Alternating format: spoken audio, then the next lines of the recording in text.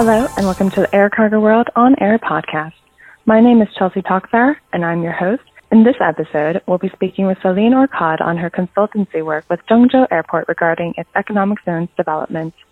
At the end of October, she and 10 other experts visited the project to advise on its construction and accreditation processes as the airport seeks to boost volumes through attracting carriers, logistics providers, and other business, including fintech and sustainable fuel. Zhengzhou Airport, located in China's central Henan province, is working to become a Chinese cargo hub with the construction of its Zhengzhou Airport Economy Zone. The airport, which already hosts flights from international carriers such as Cargolux and Airbridge Cargo, has made several moves over the past year to grow its business with the acquisition of Fifth Freedom rights and signing of agreements with Hungary's Budapest Airport and the Thai government. Stay tuned now for the episode next. Hello, welcome to the show. We saw that you were doing some work with the Zhengzhou Airport's Economy Zone, and we wanted to ask you some questions about it. Do you think you could give us a brief snapshot of what is going on at the area and kind of what is driving developments there? Yeah, sure. So I started this work for the ZAZ zone, so in Zhengzhou, very recently. I've been brought in the group of expert advisors by Ram Menon, the former head of Emirates Sky Cargo. So he's part of the group of advisors to ZAZ. And now we are 11 experts with different set of expertise. Half of us, we are really cargo experts, air cargo experts.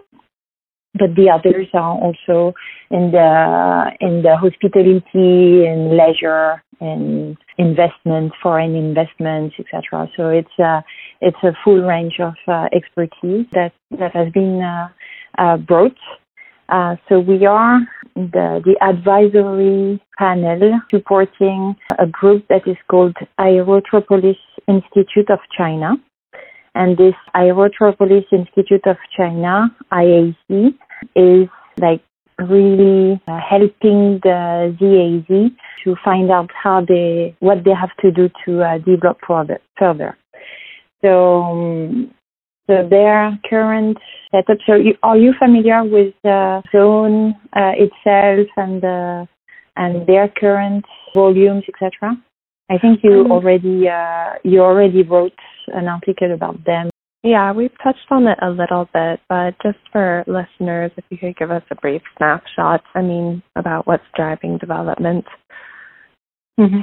Yeah, so the ZAZ, so it's Zhengzhou Airport Economy Zone, it has been established in 2013, and this is really on the concept of an aerotropolis. So it's the concept that the U.S. professor John Casarda developed, Aerotropolis, around the construction of a city collated to an airport and an economic zone that would be developed with the airport.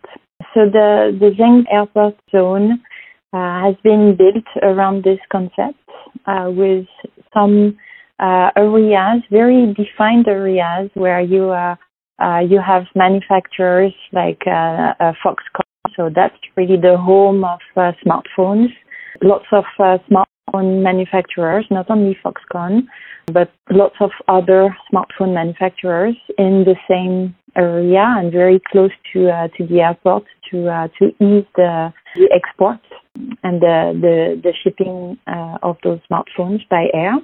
And in addition to the smartphone zone, they've attracted other industries on perishables, on biopharma, biomedicine, electric vehicles, etc. So they try to really attract a diverse set of industries that would benefit from being very close to an airport and then really conveniently located, an airport that is conveniently located within central China, connected to the other Chinese cities efficiently, and also have air routes developed. So that's more or less what they managed to do in 6 to 8 years.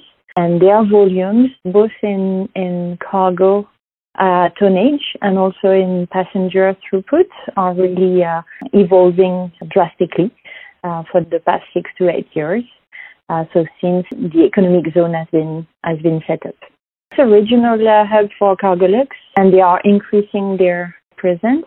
Lots of international players are now active also in the zone. And what they were looking for, some advice on how to scale up the volumes, to boost the volumes now that the physical infrastructure is there or already in the plan. So lots of things will be ready in the next few months and years. And now the idea is, okay, now that we have this great set of infrastructure, how can we boost the volumes? So that was mainly the angle of the work that we've done on site. So we went the 11 international experts that are part of this advisory panel. We went on site end of October to visit the infrastructure and some of the companies and to really see by ourselves how the zone is developing and what are the plans. And then we had long discussions with the ones that are making decisions, doing the investments, the ones in charge of the airport itself, of the planning and development, of the lots of different people in the zone that had specific questions on how they can maximize the use of the infrastructure, boost the volumes, attract talents in the zone, and also start to be really known internationally. So that was the angle of the visit that we did end of October. Okay, wow. Yeah, they've done a lot of things lately. They got Fifth Freedom, right? Not too long ago. Yes. And yes, so that was that's very impressive. Yes. So then what does your consultancy role look like within that work? I mean, do you answer specific questions related to kind of a specific field, or do you just broadly help with the volumes? And then within that, I mean, kind of what were the questions that were being asked? I mean, what challenges or goals do they need to work to meet or overcome? So, as I said, they had a lot of questions and really around how to boost and how to attract more volumes, more manufacturers to set up in the zone itself, and how to attract more airlines flying to and from the airport. So that was mainly the angle. They had lots of very specific questions because of the diversity of the expertise in the advisory panel.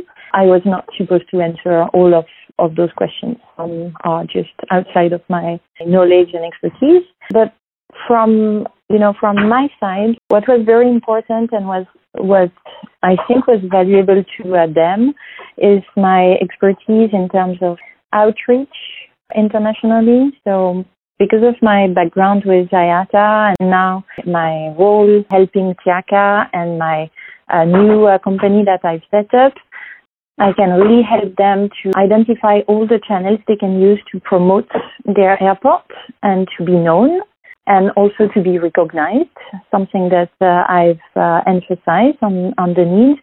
Now that they build up so many capabilities, they need to get some certification, accreditation, etc. They need to have the international quality badges that are so important for this industry, because it will build and give confidence to shippers, to consignees, to forwarders, and to airlines that this is really a high quality and highly skilled area. So it was really one of the angles of my role within the advisory panel. The other angle is very much linked to sustainability, because they are looking, and one of the set of specific questions they were asking is what is the type of industries and manufacturers they can attract, or they should try to attract in the zone. And my recommendation to them was to look at clean tech and try to attract companies that are in the field of clean tech that are doing recycling, that are doing that could produce sustainable alternative fuel for aviation, so that maybe CGO Airport can offer sustainable alternative fuel to airlines flying from and to the airport.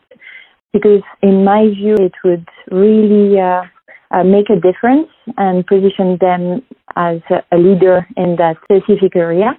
So would make them very attractive to some big shippers, freight forwarders, airlines, and manufacturers. So I think it's something that they were interested to look at. So I hope this is going to materialize in the near future.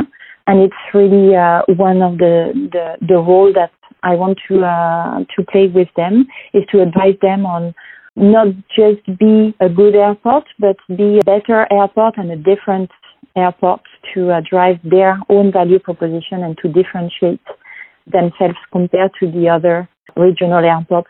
It sounds like they definitely took a comprehensive view at it. Speaking on the broader scope of regional airports, where do you see Zhengzhou Airport as being 5 to 10 years to now as compared to the others? And do you think it will play a greater role in logistics networks, or is that, I suppose, to be decided? Well, I need to be humble here. I'm not. I don't know exactly the trend and the progression of the other regional airports in the same area. So it's for me difficult to position them compared to the others. What I'm very impressed with is their commitment to make things happen. They really want to make a difference, and the figures and the trend in terms of their volumes since 2012 is very impressive. So if they continue as is and they continue this increase in terms of volume, and if they start to promote themselves within China and outside of China and use all the channels that they can use, so like the events, the accreditation badges that I mentioned to them, be more present in the trade press, etc. I think they will really boost, and they have the potential to be one of the best regional airports in China. But frankly, I don't know exactly what the strategy of the others around is yet, so it's difficult for me to answer that properly. That's fair. There's a lot going on over there. Yeah. Yeah.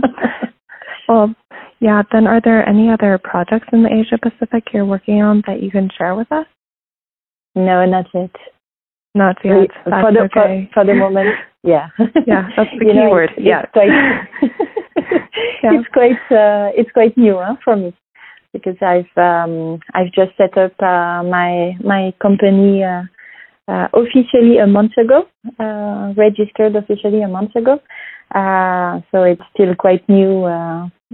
So no other customers yet in Asia Pacific, but I really hope this is going to evolve quickly. Well, it sounds like a big project then. We'll be excited to see the other work you're doing soon. But yeah, thank you for taking the time to speak with me. You're welcome. Yeah. For everyone listening at home, be sure to check into our next podcast for more news on the world of air cargo.